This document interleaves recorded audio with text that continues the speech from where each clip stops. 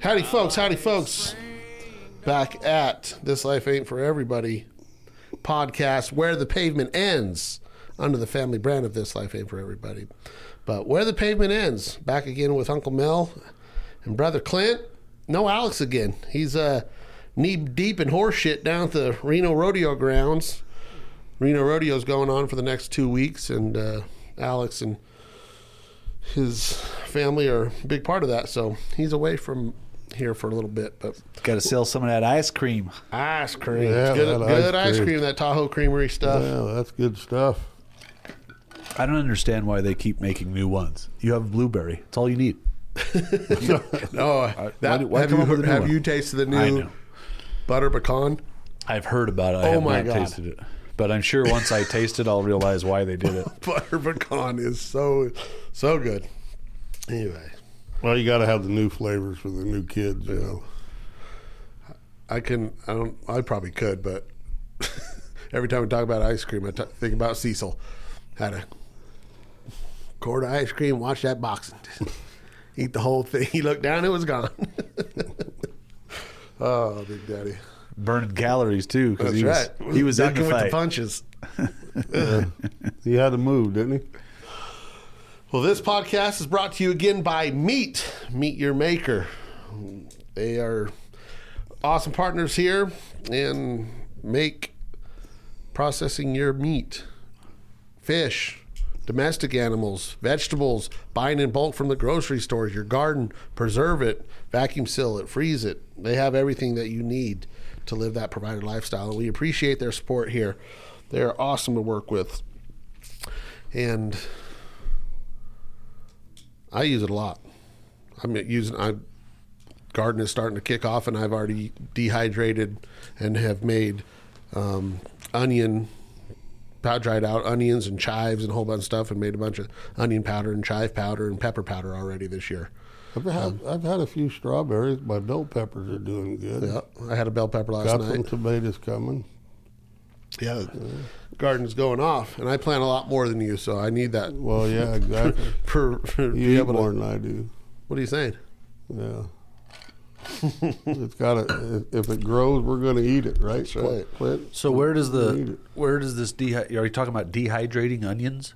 Yeah, dry them out, grind them up in a pestle, like the old Indians used to do. Dry it to fine powder, use it in soup, salad. And then you're putting them in a package and sealing them. What are you doing with them? Putting them in little glass containers, sealed. And then I just wondered what the connection was with meat. I was like, what did you? Their dehydrator. Oh, so that's what I'm saying. So they have. You put fresh vegetables in there, dehydrate them, dry them out completely, and then grind them up and make a powder out of them. Then you can use that powder on anything you want, anything you want. Very good way to preserve it. So the dehydrator, it's just an on and off button, or do you set it for a certain time amount of time? and temperature.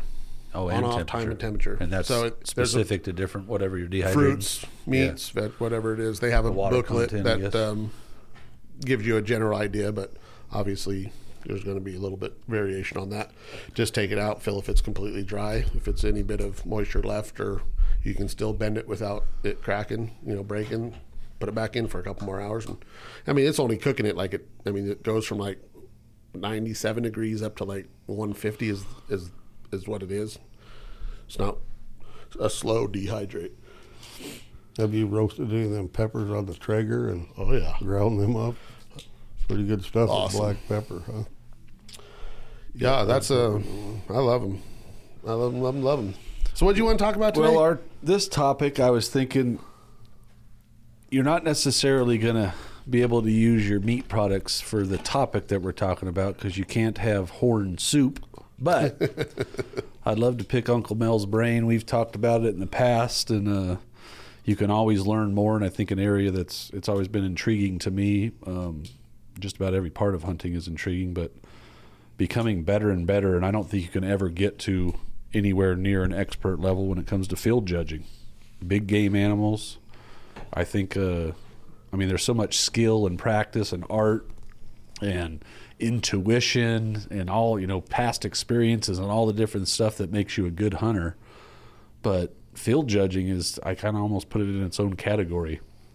obviously you need to be out in the mountains a lot. You need to see a lot of animals. You need to be able to see animals that you know what the score of them is on a wall after the taxidermist is done with them, and have all those different experiences wrapped together. I just think, to me, it's one of the more intriguing aspects of big game hunting. And we have the guy in the room right now that, if you want to kind of talk about upper level being able to do stuff, so why not glean some more information? So field judging, I thought we'd break it down into, pretty much the main animals. Deer, antelope, elk, sheep, pronghorn antelope, mule deer, whitetail probably just extrapolates off of that. Of course, Rocky Mountain elk and any of the bighorn animals. I guess we're going to go desert bighorn, but I imagine the same rules apply. Just kind of break them down and just different stuff. Different things that you use out in the field that are similar to stuff you've read that other guys have done. Because I'm sure that's where a lot of information comes. It comes from those type of sources, and then you got your own little things that you've maybe learned. Let's start with antelope. Let's go with antelope. Pronghorn antelope. I haven't been in the Facebook and guesses. There's a couple sheep several of us that we'll throw a sheep up there and they'll what is the score, and people talk about what they do with sheep. But with antelope, I think you want to use the parts of the animal that is on that animal to gauging by. So what do we know about an antelope? Now we're going to have to talk averages here. When we get into sheep, we're going to talk a little bit about mini heads. But let's just talk about the average antelope. His ear is 5.5 inches long on the average, right? But now don't make the mistake that you start that measurement at the tip of his ear. Well, there's 5.5 on his horn, right? It's not. It's half of that, because the ear on an antelope lays much below the base of the horn, right? So you're just going to take half of that at first. And then you're going to say, okay, maybe I don't want to go 5.5. Maybe I'll just be conservative and go 5. So how many ears long is he? And start stacking those ears. Another one, a lot of people want that 15-inch antelope minimum. So what is 15 inches on an antelope? It just happens to be, from when you're looking at his silhouette, from the tip of his nose to the back of his head is about 15 inches. So, okay, I know that's 15. Now, this antelope might go straight up and curl back. He might curl forward. He might curl in. So it's really important to be able to see all angles on him again. The profile is one thing, but you need him dead on looking. Especially with prongs. You get a prong that's cupped in, and you're looking at this antelope at say 300 yards, and he's cupped in. He curls these prongs in. You're going to look at that because all you're seeing is like 3.5, 4. Oh, yeah, he's got little prongs. But now he turns and he looks at you, and you see he's curled in, and you can see that curl. My God, he's 2 inches inside of his horn. He's got some length to him. And it's the same as one that's flared out. When they flare out, you're only seeing that profile. So when you look at him dead on, you can see he's flared out past his horns. So it's important to see that you have those profiles. That's important. And then, you look at an eye, we say that's 2.25 inches. Are you looking eye or the black eye We're patch? looking at the eye, the whole thing that you see. And at 300 yards, so that's 2.25 inches. So the magic 7s is where you want to be. 17 7-inch bases, 7-inch seconds, 7-inch prongs. Now you're talking a mid 80-inch antelope or better. Okay, when you get those magic 7s. So, well, and I've also heard it take your 3rd and 4ths and add them up to 7 too. First, 4.5 and 2.5. Yeah. You get something 4.5 inches above that prong. Yeah. It's there, and so your magic 7s is what you're looking at. So, and a 16.5 inch antelope is certainly going to be there too, but 17-inch antelope, in my opinion, are rare. They're just not out there all the time. Yeah. So you need a lot of mass. And how do you judge the mass? Well, use that eye at 2.25. So now take his eye and move it up on the horn and say, well, wow, his base is a lot bigger than his eye. So you've got 2.5 there. You've got 2.5 on the other side. That's 5. And now he turns out and he looks and, oh, shit, he's a baseball bat. He's round. Well, he's going to be 1 7-inch antelope. There's your 7-inch antelope. But if he's pretty thin, well, he might be 6, 6.5. He might be, but when you get that eyeball in there and the base of his horns are less than his eye, you're probably better off just to pass by, take a look at something else. Even if he is 18 inches long, kind of stuff. Yeah, exactly. What's more important on an antelope, length or mass? Mass. You get 4 mass measurements. You only get 1, but 17 inches, 16 inches, that's a lot for that to make. And do you want to prong, obviously, above the ear? The taller, do you like high prongs? Do you like low prongs? Because you get 4 mass measurements divided, for people who don't Length know. Length of horn divided by 4. Yeah. So for people who don't know how to measure an antelope or have never hunted them, you take the length of your shortest horn, correct? Longest horn. Longest horn? I thought it was the shortest horn. Okay, longest horn divided by 4, and then those go up from the base. Measurement. Yeah, those are your bases. And so then you want 2 below the prong. 2 below the prong. You get the length, and then you get the length from the back of the. There's the back of the horn through the center from cut. The side of the horn. No, for your prong. From your prong.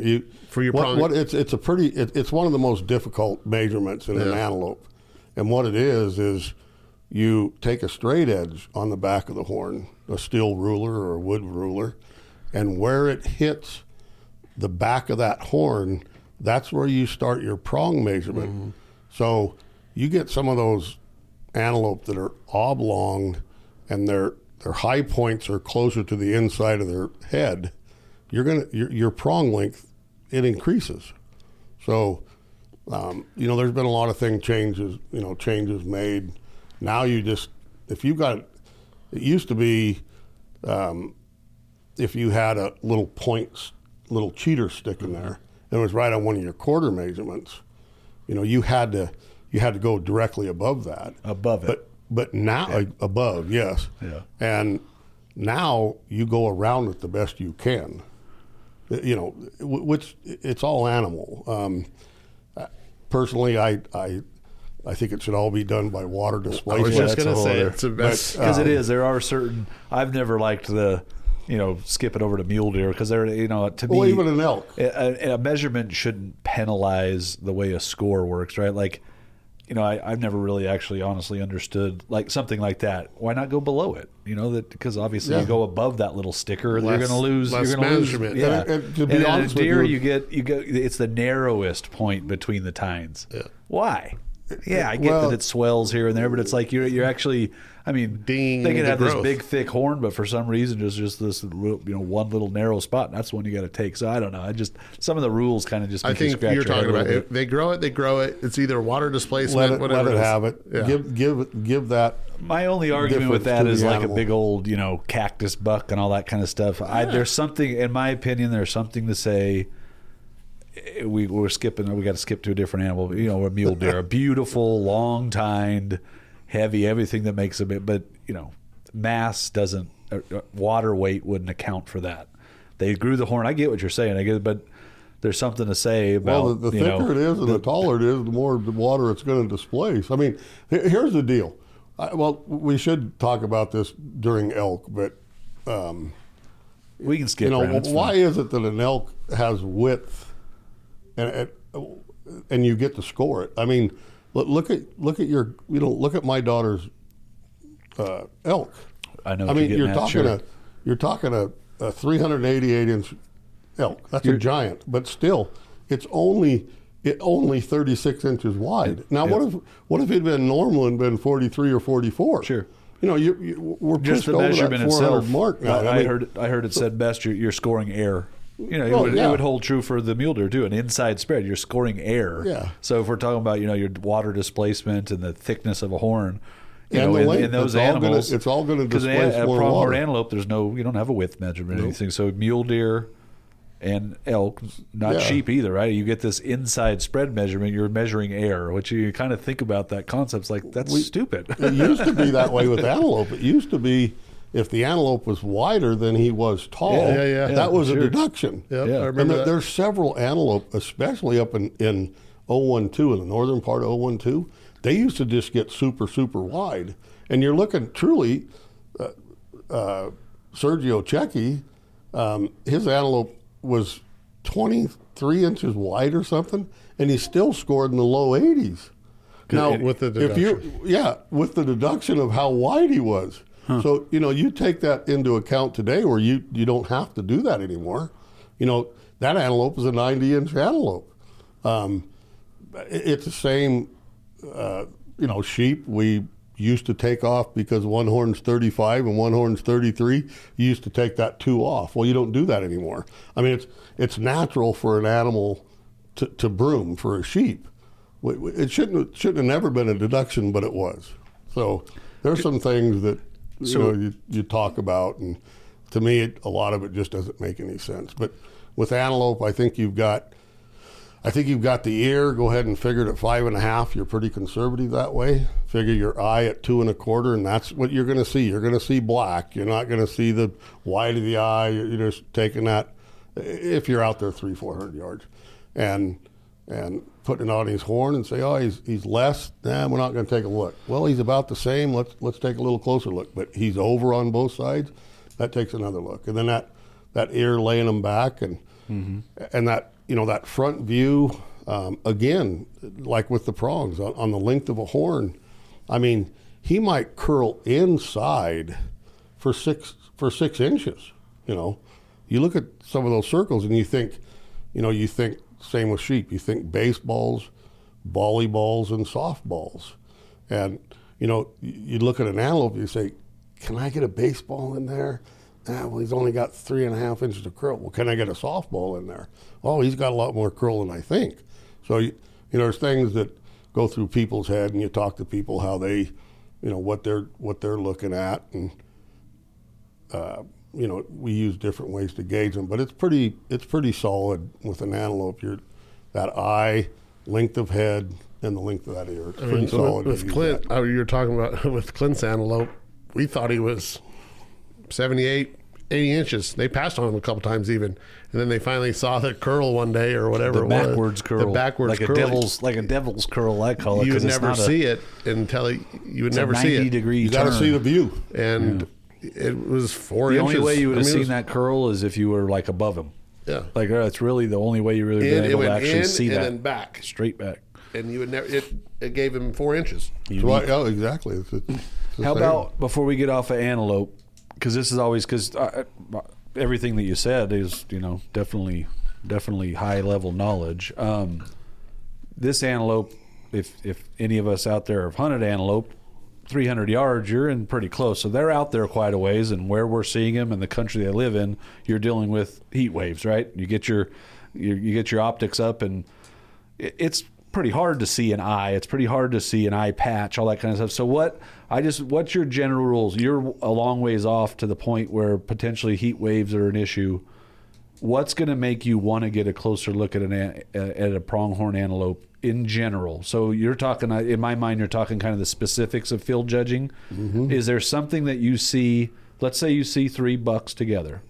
You can compare them, obviously, but and let's just for that matter say you only see one buck. What makes you want to get a better look? You think he's good versus I know he's not good, and they're 500, 600, 700 yards away, 100 yards away, and you have heat waves to deal with. You have some challenges from the standpoint of what you're looking at. Is there something that you go with that tells you that it's a good mature buck? I think something needs to be said is when you see the big one, it looks like a smokestack. It's just black. A lot of black. Just that's black. What I'm getting at. So a lot of black. So when you go, when you're talking about, it's like taking the pass on the 25-mile-an-hour wind shot. You just get in closer if you can, or wait for a different time. Heat waves are impossible to deal with. With me, I'd rather not, and I've got some very, very nice antelope on the wall, and I don't want to take anything, smaller than that anymore. And I'll just take it another day. I'll take it another time. And I think something that I've read up on and people have shared with me is a tip in that same line is if they are far enough out there where you can't account for that, and Clay mentioned it earlier, if you can see their prong above their ear, generally speaking, you should probably get a little bit closer and really find out what they are. If you can distinctly see that their prong is below their ear, they're probably not a mature, big antelope. Would you agree, disagree? Is that something you generally take into account? Yeah, it just depends on how high that prong you're talking about. I don't like that prong pushed way up. And that's what I'm saying is that you may not be able to, because of the heat waves, you may not be able to really get a gauge. Yeah, you see a lot of black, which mass is very important, but you can't tell how long their horn is. Well, if you can definitely see that prong, which is going to be a little bit more visible than other parts of the horn, if it's below the ear, if they're side profile to you and they're standing at attention and their prong is below the level of the tip of their ear, more often than not, bottom of prong, they're not a huge prong. Top of the prong below the ear. You're probably talking. That's a no-go. I'm saying, it's basically a no-go, right? It's like right. And there's other things you look at. I mean, obviously, if there was some does or with some other bucks, and you see this big-bodied buck, it's at least a big mature pronghorn.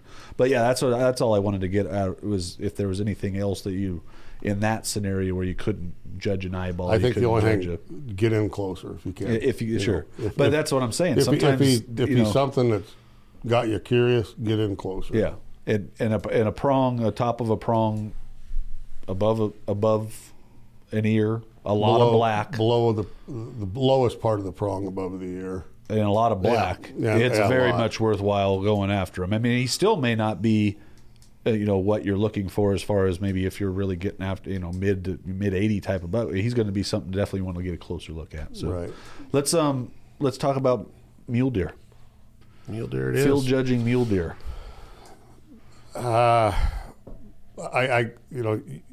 Again, with me, it's that eye for mass, which is a lot smaller, and the ears. Generally speaking, a mule deer is going to have 8.5, 9-inch wide ears. I've seen them. I knew this buck that a friend of mine's kid was killing was 30 inches, and I knew he was. And when we walked up on him, I looked at this deer and I says, "God, how wide is he? 28?" And now I'm looking at his ears, where his ears are sitting to his horn. And his ears are, flat out. And he says, "No, he's 31 and almost 32. And God, what is? And you're talking. I knew he was talking 30 his spread. You're talking his spread. His outside spread. But I'm judging by that ear to get some spread. And I'm looking at this, say, wow. So finally, when we got back to camp, he had it laid out to his buck, the dad, and I'm looking at these ears, and I says, "Holy, give me a tape measure." And this mule deer buck had 11.5-inch long ears. Yeah. That's the longest I've ever seen. So your style, just to get specific on it, so you're taking that ear and you're trying to judge his outside spread, which isn't technically a measurement. It definitely tells you it's a big mature buck, but you're taking an ear that is about 8 inches, give or take. Yeah. And you're laying it on its side, and you're trying to extrapolate out that distance between the horns. A deer at alert, when his ears are up on angles, alert, 22 inches spread. Okay, so that's another one. That's a good one. So that's a 22, they're alert. So if their horns are laid flat out like a buck will do, you'll see the buck when he's running away. He'll turn those ears vertical, and he'll turn one way and one the other, and he's listening, just like when they're laying there. And when his ears are laid flat out, you're saying, okay, his ears are 24. The thickness of his head plus 2 ears. 8 inches is a little slight, but you're looking at the outside of those ear tips, but you got to look at the angle of what he's standing up. So a deer at alert on those angles, 20, 22 inches. 22 to me safe, but laid out flat, 24, 27 even. You know, when you look at an 11.5-inch ear, you're already at 23 just with these ears. He doesn't have to have much of a head to make any more. But the thing about that ear is, let's just talk length of tines. Well, you know, you want 10-inch tines is what you're, 10, 11-inch tines, pretty decent, right? Yeah. So you take that ear, and take that ear and turn it up by that tine. Well, shit, he's longer or shorter than his ear. If he's longer, hey, he's got some decent tines. Yeah. Okay. Spread backwards on the side too. I mean, when you're looking at a buck, how deep he is. The two, how wide those two prongs are. The 2 points. It has a lot to do with that too. He's real narrow. You're looking at those tines, though, the length of those tines, thickness, that eyeball. What do you want in a mule deer? 5.5 inches for mass? That's decent mass. Yeah, I was just going to say, when you were talking pronghorn earlier, mass is very important. Just about the opposite with the next two animals we're going to talk about, right? Tine length is how they're really going to score, mass right? is important. It with is. deer. It's going to put them over the top, but yeah, you certainly, if you see a big, heavy, massive buck with short tines, or you see a fairly narrow buck but he's got super long tines, that buck's going to score better as far as overall score, generally speaking. Yeah, you need those length of tines and that back. Yeah, especially that G2. Yeah. The G2 is measured a lot different than the G3s, and main beam is very, very important. You get a main beam, you get a long 10-inch that's got 10-inch tines, and you've got a main beam that's going just as tall as those. You've got a 26, 27, even 28 to 30 inch. So you're looking at a 4-point broadside. What you're getting at, so you're seeing how that main beam is coming forward and then turning up vertical, and you're saying if that main beam is at the same height as like his G3, you're talking monster. G2. Yeah, you're talking. Yeah, he's pulling up that's a huge. You're main talking beam. some Sure. hellacious. Yeah. And you but can even if he's carrying up too. halfway up his there back you go. tine, yeah. Take it half. You're saying, and even then, it's still it's still going to be a damn good measurement there. And if it's not a crazy abnormal buck, I've read this main beam inside spread. If you're just trying to calculate on the mountain, trying to get an idea, unless he has some weird abnormality, they're going to be really close, right? Inside spread measurement and main beam. That for a trophy, I would say. Yeah, symmetrical trophy. Yeah. You got a 25-inch main beam. They're going to be 25-inch inside spread if they're a good symmetrical, a normal looking buck. basket-shaped head. Yeah. So that's one that helped me out. It's like trying to figure out his inside spread. I'm trying to figure out his main beam. Figure out one of them, and the other one's probably going to be pretty close. Well, you've got those. You got ears 50 inches right there, or 75 inches if he's a 25-inch main beam, roughly. Yeah, you've got those ears to give you a good gauge on the. Yeah. So the ears inside. is a big one, except for your 11.5-inch freak. Flopper. Well, yeah. Bloodhound. It's honest. I mean, guys, the 30-inch buck. A 30-inch buck is like a 7-foot basketball player, guys. Yeah, Let's admit it. I mean, there's just not a lot of them out there. It's true. It's just like fishing, right? Unless they have, this 5-inch straight horizontal, extra point. Yeah, he's a 32-inch buck. But yeah, a 30-inch frame buck, they don't. And that's what's always funny about it. Oh, yeah, I got a 30-inch buck on the wall. No, you don't. A lot of them have been taken, but they're not around every tree. Sure. But a 28-inch buck, I think that's. A 28-inch buck is a very, very pretty But yeah, buck. again, a 28-inch buck with, 14, 15-inch G2s and 10 to 12-inch, or even if they're 26 or 25. I mean, I know the buck I got on the wall is 178 inches, and he's 21.5-inch inside spread. Yeah. So he's got huge, long tines, So well, that's where you need it. Yeah. Again, we start talking about that width. That hunt was so freaking awesome. So how much...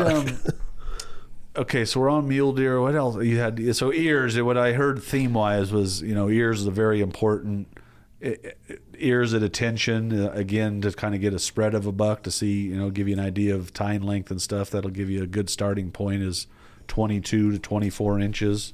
If those horns are 3 or 4 inches outside of that, you're definitely we're getting so there. Again, probably from a long distance away where you might not be able to really gauge an ear, maybe You know, he's at attention. I can see the silhouette of him. I can see his horns are going out past his ears a bit, and I can see that they're up there, you know, twice the length of their horns or his ears. That's one to get a closer look at. Yeah, and head on. You know, not from the rear. They always look good from the rear. Yep, that 24-inch outside spread buck looks like a 30-incher going away. Yeah, you look at everything's going against you. The ears Why are is straight that? up and down. Why is that? Why is that such an optical illusion? Going away. Why? Tunnel vision. Because you're looking at the biggest part. Their ass is first, closest to you. You look at, plus, generally speaking, think about the deer that run away from you. Where are their ears? They're straight up. You know. So now you're used to seeing them out there at attention. Now they're straight up, and you're looking at them. Just not fair for you. Yeah. You know, you got to see them sideways, and you have to see them Straight dead on. Yeah. You got to. So what good tips you got on Rocky Mountain elk? You know, you guys probably Hire have seen Thomas. You know, as many as I have, but it's the same thing. Yeah, exactly. Hire him, but you guys have seen the Marks brothers. You know, I haven't been fortunate enough to hunt as many elk as I have deer and sheep and. Well, let's then go ahead. Let's skip past that. Let's get to let's get to before you cross over. I think you guys should. What do you guys look at when you're looking at an elk? You want to finish with that? You want to go with it now? Yeah, go with elk. The one thing I picked up a lot from, and this is probably true with any animal, if you are out scouting and have the time to go scout, it's not on the hunt where you have to, make a call on the hunt. But if you have the time to go scout and find a good animal, to try to get a picture of them, try to get some video of them, and go back and study. Then you can really zoom in and take pictures and compare to other animals and do that. But that is a big key in any of this, is what we're talking about. Yes, so when you're on the fly, yes, you got those key things. But if you can do that, I think is a big help. Exactly. I think filming anything is, and just running it back over and over again. That and picking them apart. Being just knowledgeable, I guess, like you're saying at the start, just having the experience of you're not going to be good your first time, but maybe your 30th time out, just being able to, that deer right there is 180. Oh, that deer's 160. You kind of even get in the realm of what that deer looks like. You kind of have the feel of what a deer is going to be out on the hoof. So, but those two things, just obviously experience and being able to take pictures and film and go back and study and ask somebody that might know or have more knowledge than you, what do they think about this, and send it along. But you talked to Trevor a lot about what things that he looks at on an elk. What were some of those? Yeah, I think just to go in reverse. So yeah, the elk are way out there. And you can tell they have horns, obviously, versus the cows kind of stuff. But one real quick starter is the color of that bull elk. A light colored, slight tannish kind of a color is a younger bull. 99.9% of the time, they have more of like an orange kind of a hue to them. I'm looking at this sunset right in front of me, and they kind of have this orange hue. And if you go back and look at some of the video that I have from my hunt, and you just anything you have of them, it becomes even more obvious. Those young bucks, those young bulls, not just their horns when you get close enough to see them, but from a long ways away, that color would be one way of knowing that you have a mature bull versus an immature bull. Because when they're a long ways away, they're huge animals. Yep. And that body size wise, until you get closer, you can obviously tell that one's 200 pounds more. 150 pounds more, but from a long ways away you can't really tell. So the hide color, I would say from a distance at least, will tell you there's 2 mature bulls and 3 or 4 satellite bulls or whatever. So from the standpoint of a long ways away, profile side view, if their main beam, if the tip of their main beam is getting back towards the back of their rib cage, you're probably going to shoot them. And that's no matter what. That's 52. What is that? 50 plus 50 minimum. plus. Probably back of the rib cage probably 55. Huge. So same kind of thing. If they tip their head up, to where that main beam's kind of horizontal, and it gets to maybe the middle part of their rib cage. It's a young, put that together with the color of their hide. It's a So younger you're buck, talking younger if they bull. do put their head, kind of lay their head back. Oh, sure. It's They not with definitely them gotta standing straight. Pick their nose up. They got to go sniff something or, have their head up, sure. So if they lay their hair back and that tip of that horn is back of the rib cage, you're thinking 50 plus. Yeah, if you get, if you're in a decent distance, general, just because I think where you would want to start with a bull would be a main beam, right? I mean, if they got a main beam, you definitely want to get a better look. So top of their front shoulder to their hoof is 55 to 60 inches. Obviously a huge main beam. So if you can take that, because a lot of field judging, you'll talk to pretty much anybody. We're trying to take some part of an animal. We're not trying to take a part of the tree or the sagebrush. Now we're trying to take part of that animal Right. and extrapolate it out into shapes and sizes. So, yeah, if you're seeing them from a long ways away and you can kind of get a decent view of the length of that front leg up to the top of its shoulder, I don't know if that main beam appears to be half of that, it's again another younger bull. Mm-hmm. If it's a good chunk of that distance, it's got somewhere around a 50-inch main beam you're going to go. So, What about front beams over the past of their nose, curled up? Sure. If they're so they're first and second, what do they call them, the bez and the trez, and the first one's what do they call the first one? First one. The first one. I can't remember right now. I've lost my mind. I don't But anyways, remember what if you just can said. see their second one, their bez. If you can see their bez out towards their nose, that's definitely a good tine length. Well, Tine length, especially, if tine you're not length's having tough because they got a lot of curling. curve. There's a lot of curve in them, So, Is there before we anything get to ears on elk? ears are tough because they're small. Yeah. I think they're like 5 or 6 inches, so they're Well, a tough they're- one because you're they're- using a lot of ears to come they're up a little, with measurements. I just haven't had enough. With elk, with me, it's always been wow. Yeah, sure. Just that The wow wow factor factor. with Well, them. there's You know, something- You're looking at 23, 24 inch fourths, and you're looking at first that'll go to the front of their dang that right to the bait, to the start of their nose, and then they're turning up 3 or 4 inches. Sure, they're huge. You're looking at 20s, in the 20s, and your bez is in the 20s, and the guy will look and That's massive. wow, he's really weak in the front, but he's really got some great tops. And how far is that whale tail going back? Sure, Nevada, unfortunately, Weak thirds. has weak thirds and a lot of weak fifths. But My bull didn't. Some of our bulls, no, Actually, neither one of my bulls have weak thirds. yeah. No, and my bull, my big one, he doesn't have a weak third, or he's got nothing super weak. strong five, He has fifth. nothing weak. I mean, but yeah, he's a beautiful bull altogether, but you don't know how I was, he's fighting 5 and 6 bulls every day. Yeah. When I was 6 days there scouting him, and I mean, God, please don't break How up. does he not But, bust up? so yeah, I think with an elk, it's a wow factor. You're processing in your mind so fast. My God, he's got giant fourths. Look at these fifths. Look at these thirds. And those thirds. That's another thing. You look at those thirds, Clint. It's like your bull. They're dished. They're not going straight. That fifth is going up. But those thirds, they're cut. A lot of curve, yeah. So they got a lot of curve, and it's really important to see him again, right? And the fifth's the only one you could get a linear measure. measurement, sure, because it doesn't curve. But there's a good. You were talking about the Magic 7s with the pronghorns.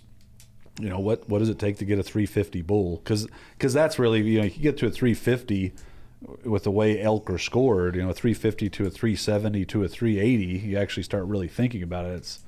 It's obviously a 380 is not a 350, but in a way, there's not a big difference because there's so many measurements. You got 5 tine length measurements. But inch or 2 here makes a big difference. But to get to it, my perspective on bull elk changed from the standpoint of a 350 bull. Like a 350 bull is a massive, huge bull. It's a great bull. And what it takes to get a 350 bull. 345 bull is a great bull. And they really are, because you actually kind of look are. at what it takes to get there. It takes a lot to get to 350. 50-inch main beam. So this is kind of your formula to get the kind of magic 350 like the Magic 7s. You got 50-inch main beams. Times it by 2. You got 100. Inside spread, 40. So it's 50, 40, 30. a big, so it doesn't always hold true because there's anomalies, but if you have a 50-inch main beam bull, it's a mature bull. And then you can kind of go from there. Inside spread's only one measurement, but if you got 40, you get one of them. And how so do you we're do, at 240. And are you mass. doing that off the leg, though? Are you doing that off the cross inside the shoulder? spread? Yeah. How are you determining that? I think that's a good one. There's a few other ones. I'm a little out of practice reading up on them right now, but there's a few other measurements that are very good to use. Snout to the back of the head, like you use with the antelope, that's actually a really good one for the tines. 20-some. Yeah. I think it's like 18 inches or so. It's something like that. That's a good one to use for tine length. The leg is for, from a distance away. I think that's a good one for when you're too far away to really start breaking stuff down. But the 50, 40, 30 is a good one. 50-inch main beams, 40-inch inside spread, 30 inches of mass. Do your math. So you're at 60. That gets you to 200, I believe, right? 50 times 2 is 100. 30 times 2 is 60. So you got 120, 220. And then you add in you got to have 15-inch average on your tines. That's how you get to 350. 50, 40, 30, 15-inch average. There's different things. I mean, you get out there, these guys, they're avid elk hunters. They got all these different formulas, but you take this, you try to determine the shortest tine length. And again, without really crazy anomalies, but try to get the shortest tine length. And then, maybe it's 12. You don't want anything much smaller than 12, but if you can do that, if that's the smallest one, you're probably going to average at least 15 because, if they have normal points from that point forward. So, and 12's not a bad first. It's not terrible. 14's better, but but yeah, that's what. So when you get to 350. So if you just take that for just a second, put mass aside, because mass is just a couple of inches here or there, but just 1 inch on 1 extra inch on each one of those tines. That's 10 more inches. There's just 360 bull right there. If you got a bull at 1,000 yards, I don't know. You got to be pretty damn practiced to know that that's 14 and then 3/4 of inches and not 14. That's what's crazy about it. So yeah, because obviously a 370, 380 bull, we all know that that's a massive one. Nobody's ever going to pass that up. It's not that much different to have a 350 bull. And so it's like your psychology goes both ways. 350 is a great bull. What does it take to get to 370? Well, you got to get to 350. Like 350 is like you got to get there first of all. Then you can start nitpicking them. And, really, an inch, just think about it, an inch, that's 10, that's a 360, so just an inch and a half, there's your 370 bull right there, Yeah. Whereas, like my bull that I just killed, 41-inch inside spread, 41 3/4 or something. That's he's a wide bull. Good, he could have been the same bull and really mature, and he could have been 38, 39 inches. I only got a couple of inches out of that. Versus, he just, instead of having a 16-inch royal, he had a 17.5-inch royal, which meant everything else. That's how they were going to get up to 380. Yeah. So, Yeah, crazy. And to get good at that, I think, it's kind of a soapbox deal here. Is hunters need to help hunters, and if I know Trevor would, I've heard of people calling him and saying, "Hey, can I send you a picture?" If he. What do you think about this bull? The Marks brothers are very, very helpful, and say I've not been hunting very long. I'm not very good. I want to shoot a mature bull and send him a picture or video, whatever you have, and he'll be more than happy to help you out. And that's what it takes, I think. Asking somebody that's more, got the experience to help you out. Sure. And it's not really changing subjects, but I thought where you were going with that was kind of like, we're not in this to trophy hunt. And Uncle Mel said earlier, I've got some really nice antelope on the wall. I'm not looking to, I want to get something nicer than that. So in a way, I don't really like the term trophy hunter, right? Because it brings in a connotation of, I'm paying money and I'm going to Africa and, that kind of 100%. Stuff. It's really the wrong term, but it's a pride thing, right? It's like, I've gotten that animal before. I want to get something nicer. But what I was getting at was we had that mule deer discussion a few weeks ago. We're down to 78,000 mule deer in the state, and our quote unquote trophy caliber is nowhere near what it used to be. And the why that is, I think there is something to say about if you are semi confident in your field scoring, one, it's probably going to give you the drive to take a nice animal, a mature, nice animal that ends up scoring pretty decently versus, I don't have a clue about that stuff. He has 4 points on his head. I'm going to shoot him. Well, maybe that's why we're in the predicament we're in. So I think there's value in, if you want to call it trophy hunting, fine. But I think there's some value in learning about that because it's going to make you take the animals that we probably really should be taking. Yeah, 100%. For the sake of the herd, you know. It's like a bull elk. We'll relate the same thing to mule deer. You know, a mule deer is 6 years old.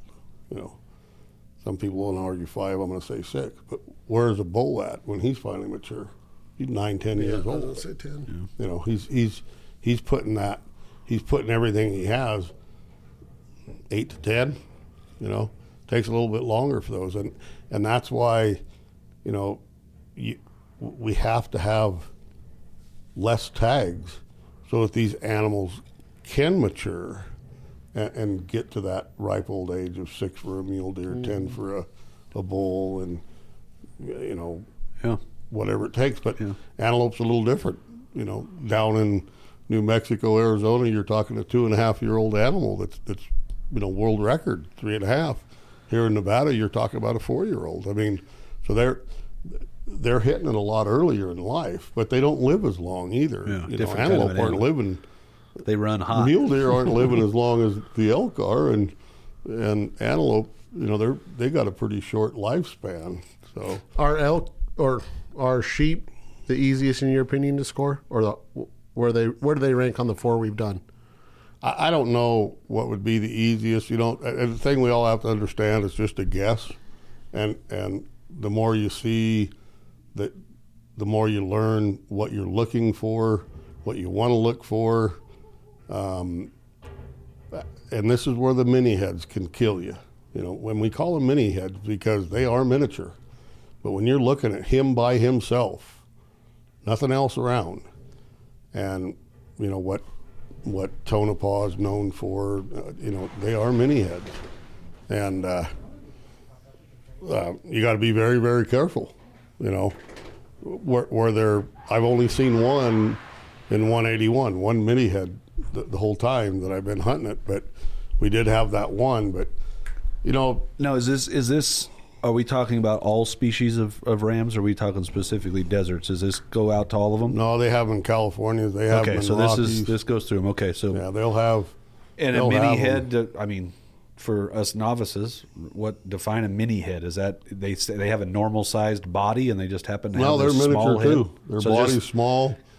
Everything is just scaled down. So a mini head is just a small bodied, which is kind of funny because our friend Kent, you know, he hunts this northern Washoe area for pronghorn antelope, and he always talks about how these are all big horse heads. You're all built. So if you whatever you think he is, he's probably a little bit bigger because they just seem to have big heads. But anyways, I digress. He's talking about cowies, or is he talking about antelope? And pronghorns, yeah, especially you know, kind of this Pyramid Lake area and stuff. He said that a lot, so it's kind of a. But okay, so back to is that a genetic thing or a one-off every now and again? I think it's a genetic thing, of course, because when you're talking about the Monte Cristos and Lone Mountain and the Silver Peaks, you know, you're going to see those type of animals, and now you got 15 mini heads standing, you know, all together. Is it nutrition? No, I think it's flat genetics. You know, it's like a lot of people will argue that the Sierra Bighorn is just an Elsini, but when you look at their horns and they're mature animals, they all look banana horn. They're flared out. They never box in like a desert does. So that's why they're classified as a Sierra Bighorn, and their horn structure is different. You look at, you know, I mean, it's tough when I go hunt Rockies because their body's so big, their neck is so thick, and you know, I'm looking at this, say, God, he's 14.5-inch bases, and you go measure him 16. You know, what the hell? You know, I mean, but you know, I'm used to looking at deserts. Yeah. So what is that generally? What if you? How much does a mature Rocky Mountain weigh? Body on the hoof? Over 300. They're big, thick, heavy animals. Big animals. In a desert, you throw them on your shoulder. Well, sometimes. I mean, they seem, but they're how much they weigh on the hoof? Half Well, that. You know the ones we planted out here that we got down in Vegas at the park. Little Mel, they called him because he was 220 live weight, and he was 3 years old. So the bears, one year we weighed all the ewes before we captured them, and we had ewes. Of course, now we're capturing them. That was December, January time frame. No, as a matter of fact, it was before the season. It was November. We had a ewe that weighed 168 pounds. So that for it just seems, wow, they can't be that big. But I mean, I think you're looking 180 average on a live ram that we've captured. I think that'd be a pretty good average. And most of that is head weight. A good 30% of it. 30%.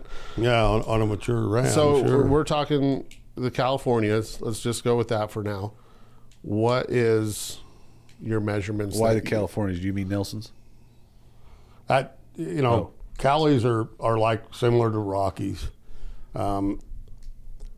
Generally, you're going to be looking at a tight curled animal. And again, that's where when I was talking about the baseball, the softball, the volleyball, what can I stick inside of that tight curl? Just how tight is it? Oh, so you're not talking, okay, you're talking the curl. See, I misunderstood you there. Yeah, so I'm talking, when you're looking at him, he's doing this. In he's between curling the up. curl. And how big a space do you have from the front of the back horn to the, inside to inside of those? So you're looking at that, and you're kind of gauging, well, man, he's as big as a volleyball in there, and he's still breaking the bridge of his nose. Okay. You've got it. You've got a trophy class animal. So what's a good what's the base? horn length on a? We're talking. You're field judging length of horn here, right? And base. Yeah, you're looking at that. But I mean, when you're looking at Rockies and you're looking at 200, 190, 200-inch rams, you're talking 40-inch horns. 40, 42. So I'm interested. So let's pick the middle one. You said baseball, so a softball will fit inside of that curl. So Right. that'd be the inside diameter of that horn. Obviously, there's the outside diameter of Right. the horn. You're But what looking is at that that telling inside. you? A softball fits inside of that and then horn. and then look where he's.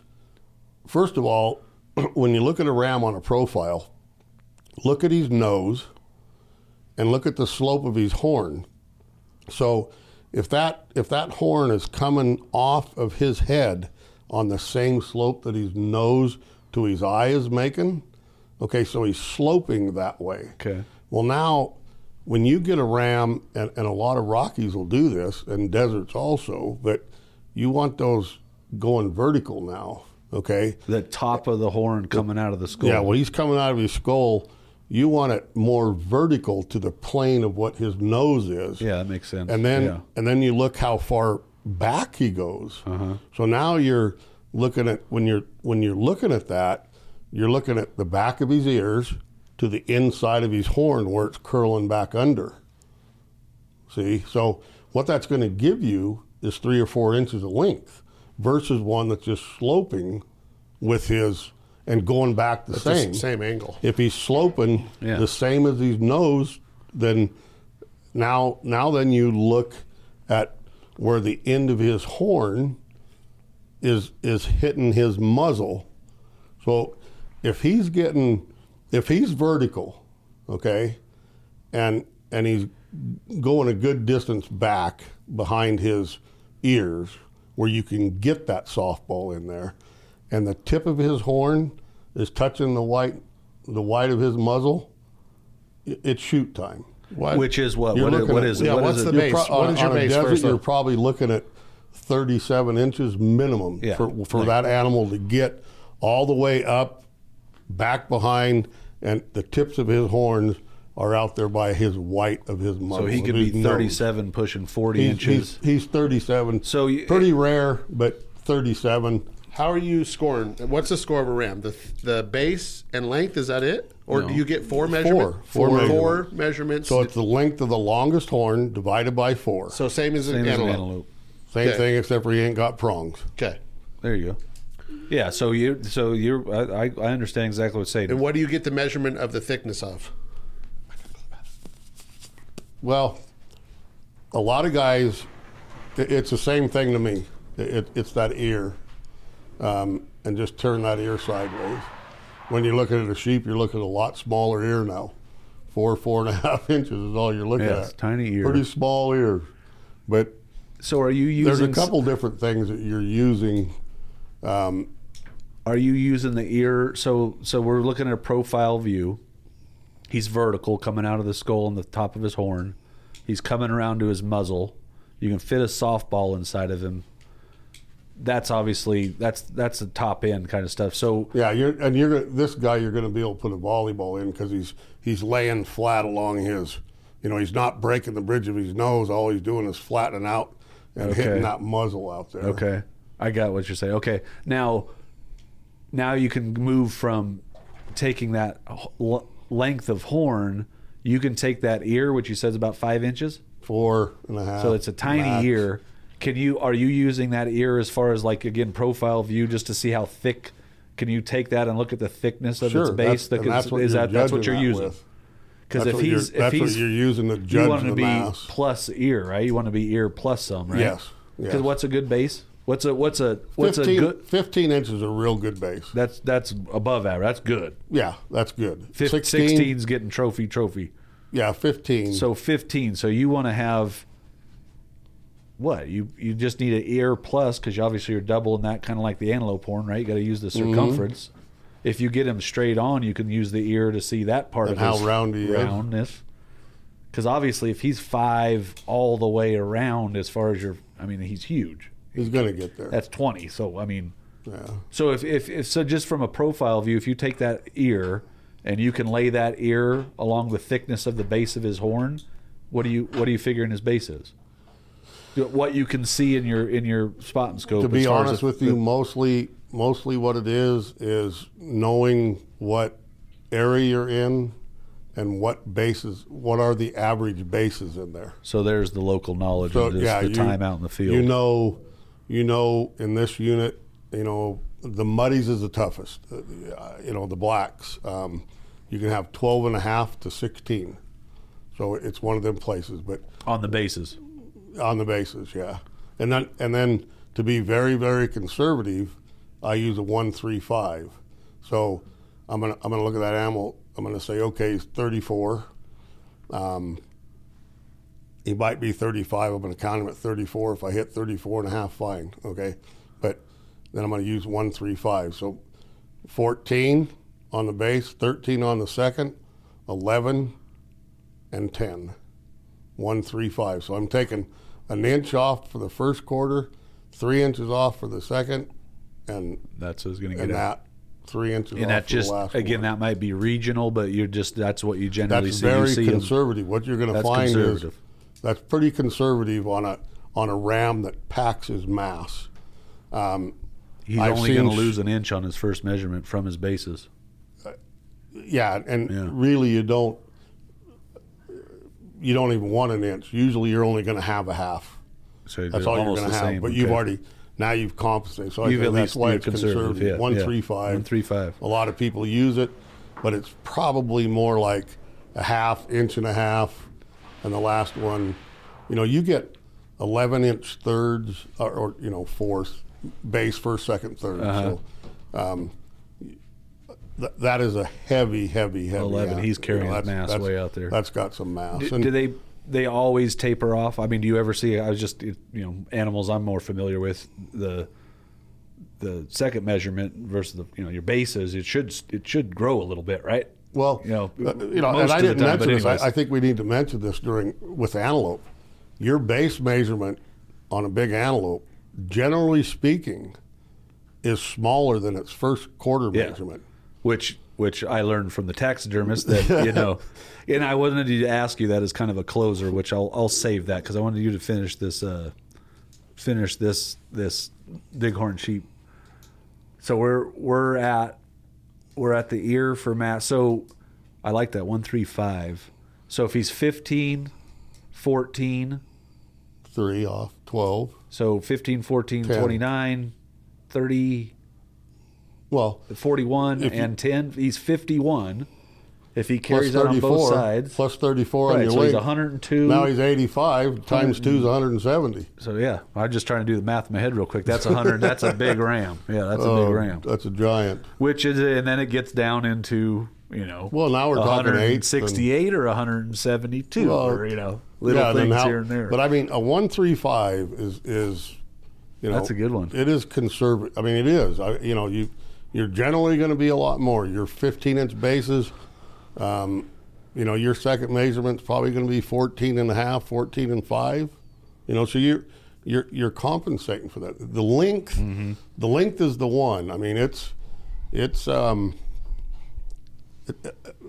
wet saddle blankets, man. How many are you going to look at? It's just that's going to be a lot better horse. But you're now that I know about, one going straight up, one's going semi, and one's with the slope of his nose. With me now, honestly, guys, I'm looking at a sloped ram horn a lot harder than I will one that goes straight up. It's just, some and a lot meaning of it, it's you just think luck. they're just harder to score. You just got to really look at them a Well, lot more. I pick them apart because I really want, that length to me is important. Like last year at the Fallon NBU, we they have the sheep there to score, and you pay $5, and so there was, I think, 5 of us that hit the first ram. He was 165. Clean, 165-0. Then they put one up, and you're looking at these from the other side of the room, and because it doesn't do you any good to close because the walls close them up. Then the next ram they put up, the girl who hit it 165, she put this ram at 180, and I went to find her because I was going to tell her what I thought this ram scored. I said, look, so I wanted her to win it, but anyway. I went to talk to her and I said, well, where'd you put the other ram? She says, 180. And I said, what? You think the second ram was bigger than the first one? And she goes, yeah. And I said, well, it's 15 inches smaller. She goes, what? So, it was. So, I got the top prize and I got $200 worth of raffle tickets, and it didn't win me anything. But it was fun, judging those animals. Just out of curiosity, that obviously she semi knew what she was doing. So No, out of those, the she was one just ram guessing. one ram was 15 inches bigger than the other. One was a 165 and the other was a 150. Which one was more vertical coming out of the skull? Just for one, which one was the bigger one more vertical or more sloped? I can't tell you because they only gave me the one view straight on. Okay. So it was a So pretty, there's not a hard, just fast little rule on that. Little bit at an angle. You didn't get everything you needed. It was a tough score. I just got lucky and put it on. But I mean, how old are you? I mean, what's where are you getting that? 165, 170. What are they? How old is a sheep at that size? I mean, can they be a 3-year-old or is it a 10-year-old? The biggest ram I've seen was Little Mel. Again, that's what they called him. But he was just now laying. You could not see his 3-year ring. Wow. You could not see it. He was 38 inches long and scored 148 and 6/8. And he wasn't even 3 years old. So now this ram is a potential 180 ram. What happened to him? He died of old age out here at Mustang where we planted him. He died of old age. What did he end up? You guys watched him. What did he grow to? What I've was got a his biggest? picture in my phone. We never found him, but I got a picture of him when he So was. he had to have grown big, right? If he was that big or young. Oh, he was a monster. He was a monster. Interesting. A lot of rams, Clay, are big rams are 5 and 6 years old. I mean, big ones. They just,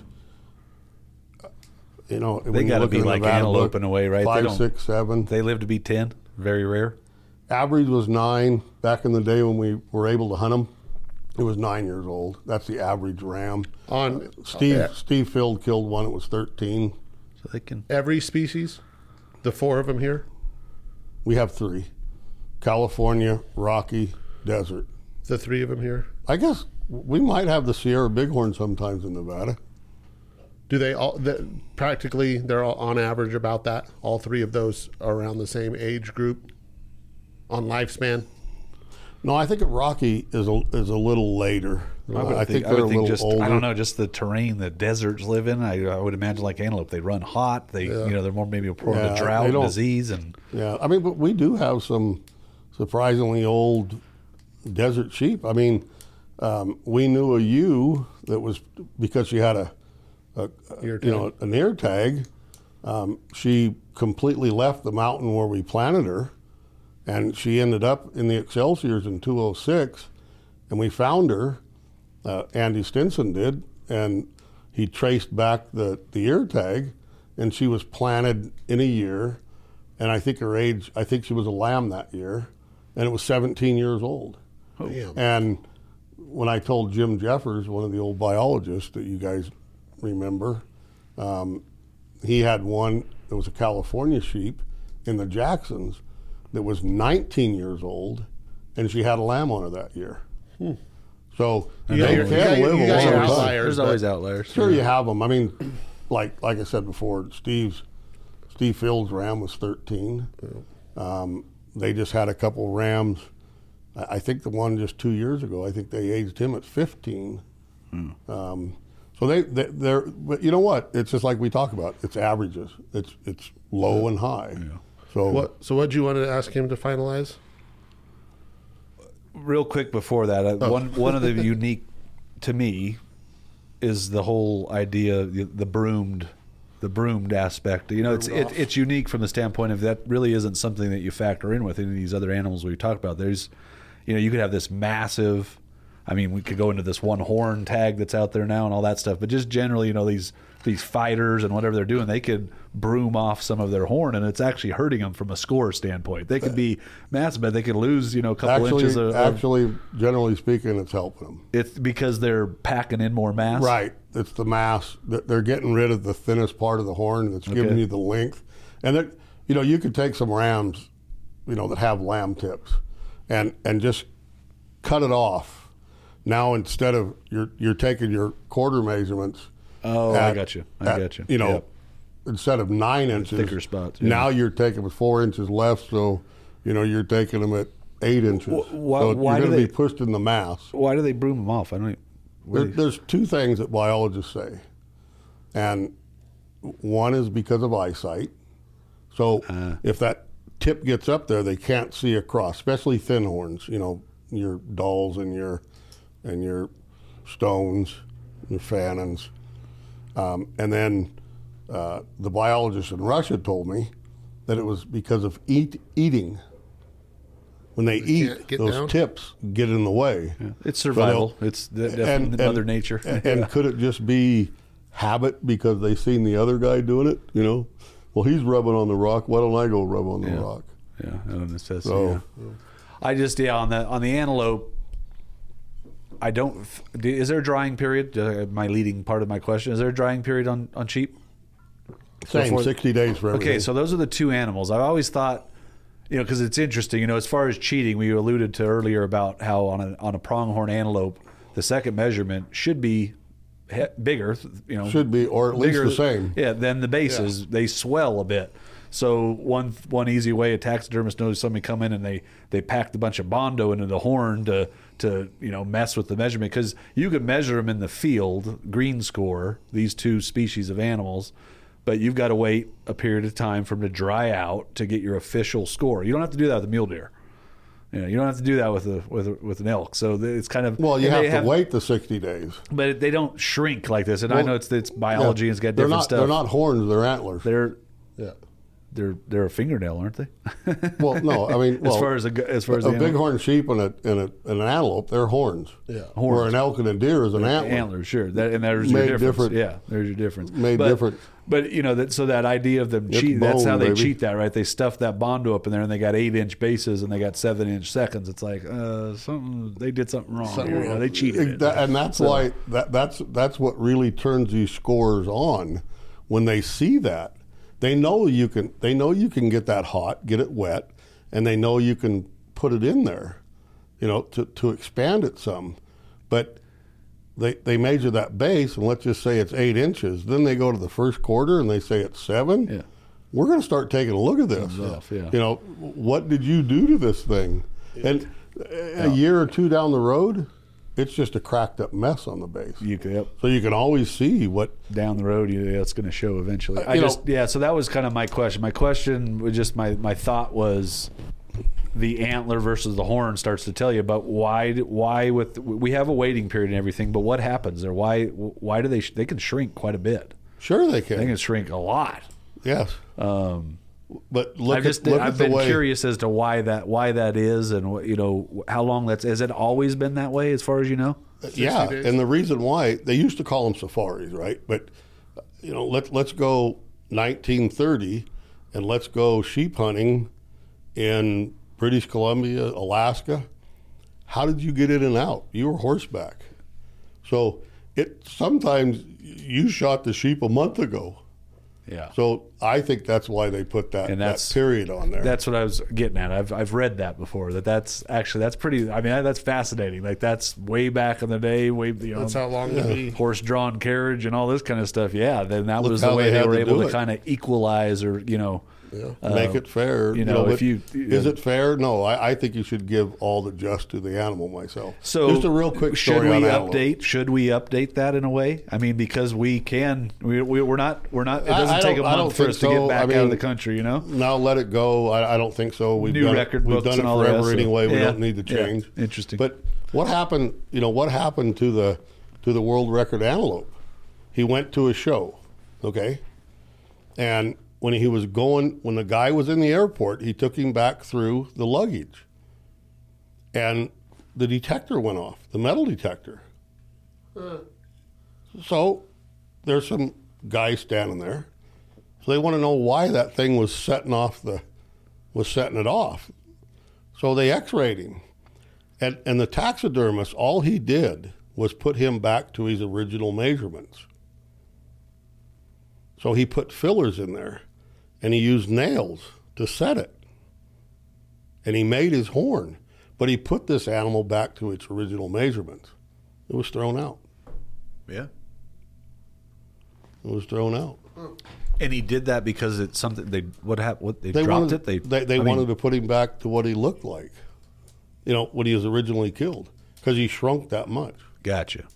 He shrunk down to, I mean, Google it on your phone and look at the x-ray to see how much they actually added into him.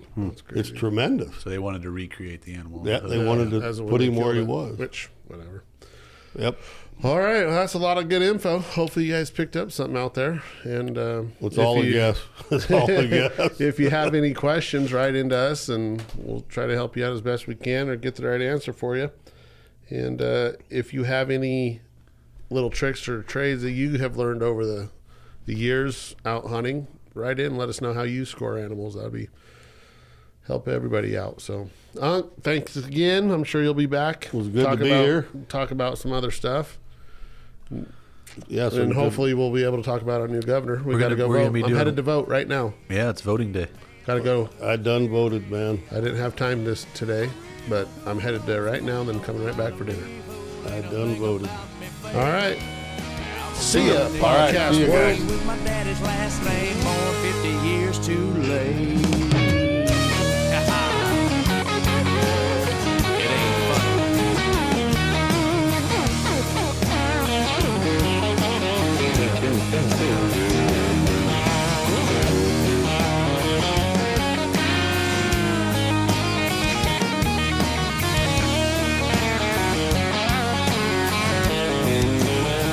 I don't complain. I'll take it all in stride. It just seems the whole